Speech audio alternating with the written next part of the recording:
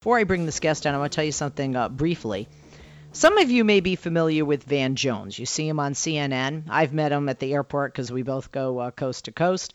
And because I'm on Fox as a liberal Democrat, he is on CNN, has his own show now on CNN, used to work in the Obama White House. You guys know all of that. But what you might not know is about Cut 50. And that's why Jessica Jackson Sloan is joining us today. She's national director and co-founder of Cut 50. They're a bipartisan effort to cut the U.S. prison population in half. And I think a lot of you have seen the numbers prior to and since the election about why that is such an important thing and why the numbers are so high in the United States, disproportionate to other countries. Jessica is one of the leading voices bringing people from both sides of the aisle together to find a bipartisan route to fixing our criminal justice system. I think we can all agree, left or right, it's broken. Jessica is a human rights attorney. She began her career representing California death row inmates in the state where I live in their appeals, and she started her work on this important issue after her first marriage was destroyed when her then husband was sentenced to prison for a non-violent offense. That prompted her to go to law school and seek to reform the criminal justice system. When you say success is the best revenge, this woman is an example of that. Jessica was elected to the Mill Valley, love Mill Valley, California City Council in 2013. She became mayor in December 2016, one of my favorite places in the country, not just in Cali. Jessica Jackson Sloan, thank you for joining us. Good afternoon. Well, thank you so much for having me on, and I'm super excited to hear how much you love Mill Valley. I think it's pretty great there myself. Yes, I love Mill Valley. I love what you guys you are trying to do at Cut 50.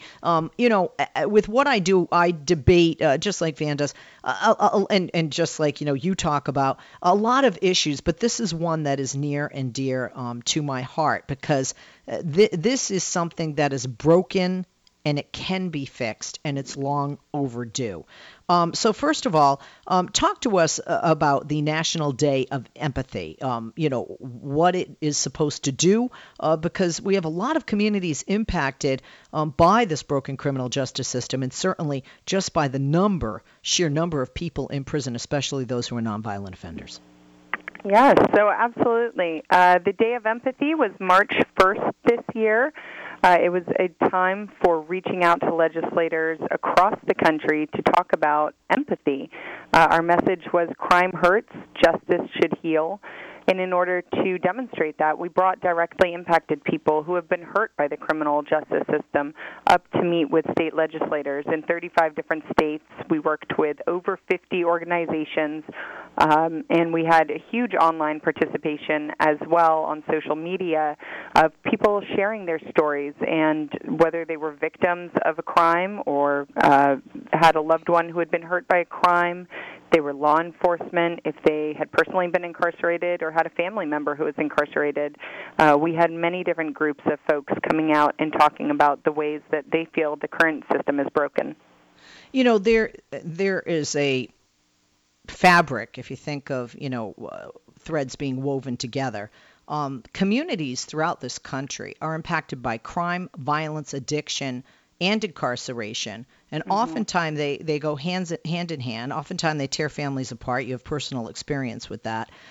There's a push, especially after the election of Donald Trump and the rhetoric prior to his being elected, that he's going to keep, America safe and that, we're going to be safer with him at the helm. And a lot of people don't, feel safe perhaps on a national level. But I think the overwhelming majority of people out there would say, well, I don't really have a problem with somebody who's nonviolent living next to me. And do we really want what the result is, and with mandatory minimums and throwing so many nonviolent offenders not only in prison with violent offenders, but just looking at the cost, and then the cost to human life and the overcrowding and so many negative aspects and ramifications of making these poor choices that contribute to our crumbling criminal justice system. Right, and you bring up a good point. We want to be safe. That's what we all want. We want to be safe in our streets, our communities. We want our kids to be safe. And the current justice system is just not achieving that. In fact, it's making us less safe because it's traumatizing people while they're in the system, and it's not providing any way for them to successfully reenter. And you bring up this whole nonviolent violent split. The truth is 90% of the people who are incarcerated, which today is around 2.2 million people in this country, 90% of them, whether they committed a violent or nonviolent offense, are coming home. They're going to be coming home into your neighborhoods. And the fact is, we're not setting them up for success. In fact, our current system is failing 74% of the time to set people up to be successful once they come home. So then they're committing more crimes and creating more victims and going back to prison. But of course, that committing more crimes piece is essential because that makes our streets less safe. So if safety is our goal or the president's goal, we need to start looking at models that work and that are successful for helping people turn their lives around after a crime has been committed. Speaking of the president, President Trump and the Attorney General Jeff Sessions, their focus seems to be on stiffening penalties, bolstering enforcement efforts, stop and frisk they talk about. Advocates called for a justice system that prioritizes treatment and rehabilitation over incarceration. Jessica, can you speak to us why treatment and rehabilitation are better and keep us safer, overall better for our communities, state by state, rather than just throwing people in prison and whether they stay there, for a long time or not. You alluded to the recidivism rate. I think sending people to prison, makes them a harder criminal than they went in.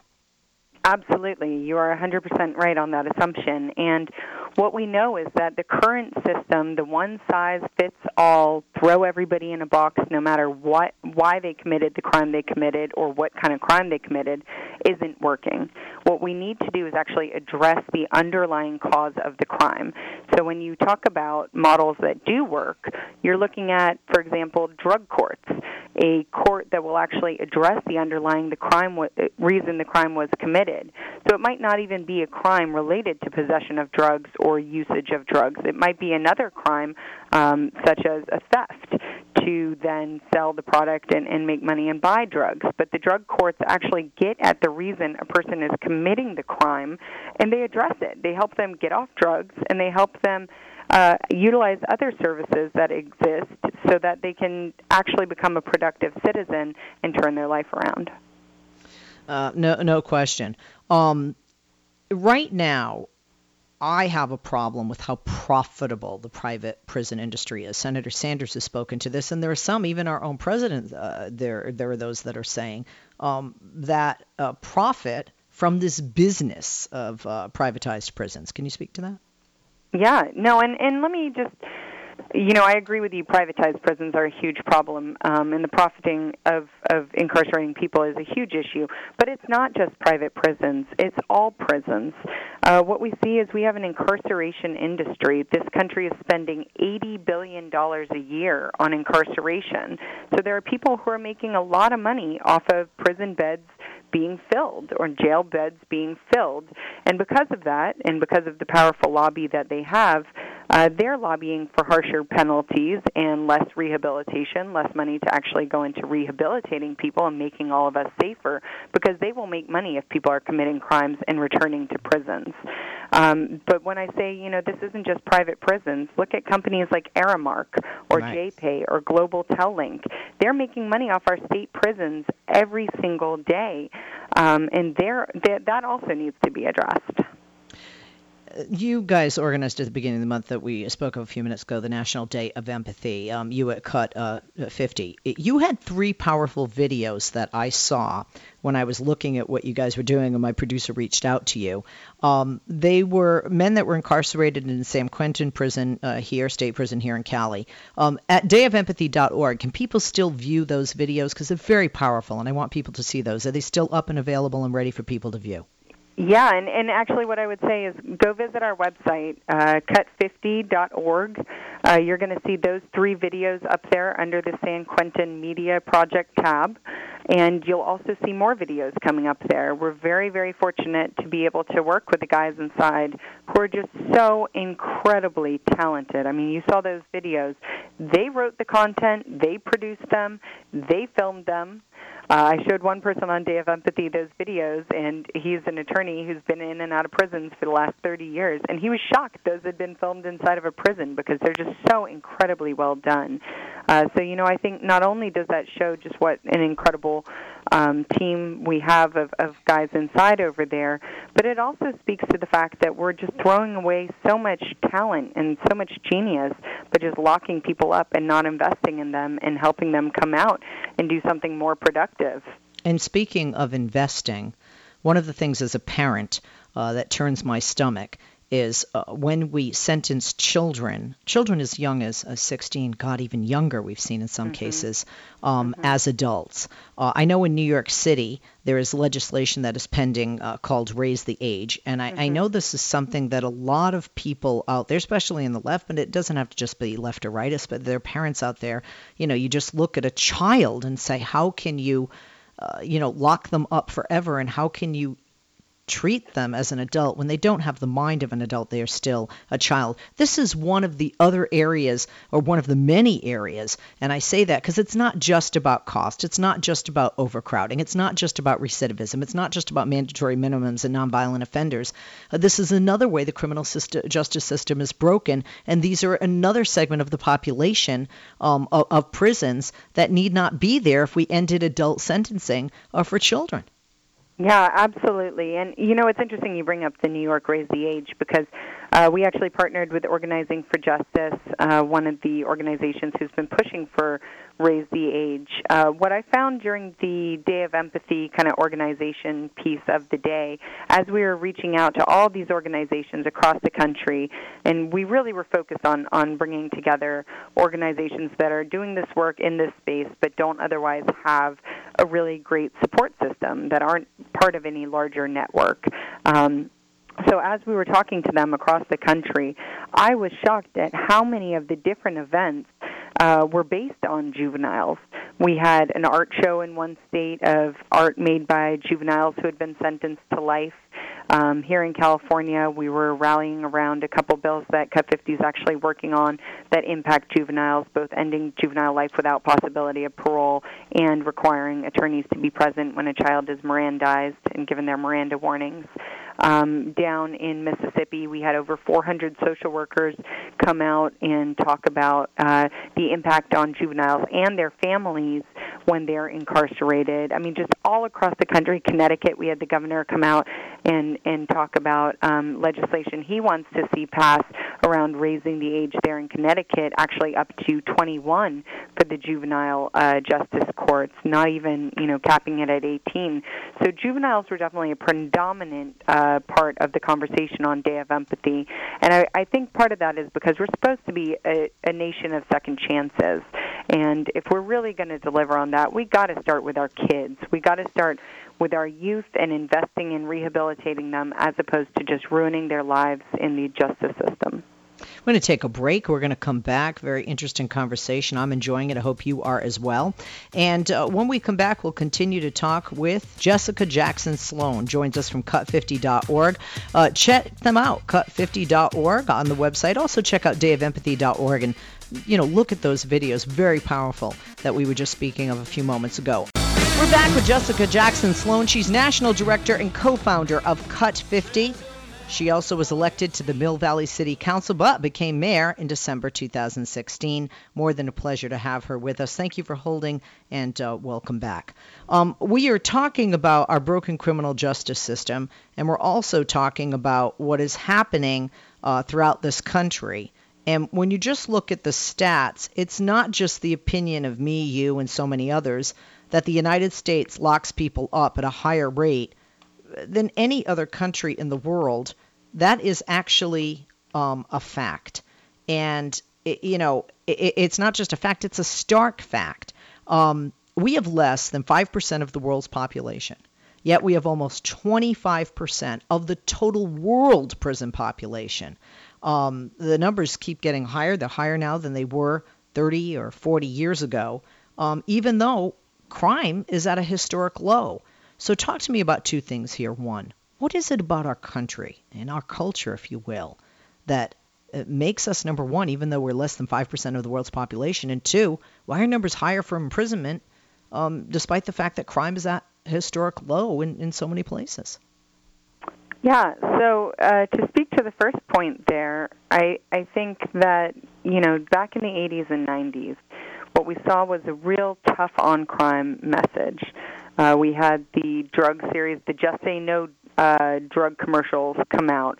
We had a bunch of tough on crime, lock 'em up, anti-drug policies passed.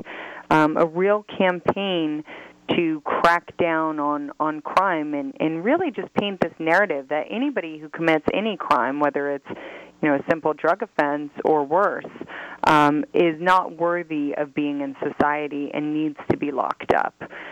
We are still battling that very powerful narrative, which unfortunately has made a bit of a comeback here in the last year and a half or so.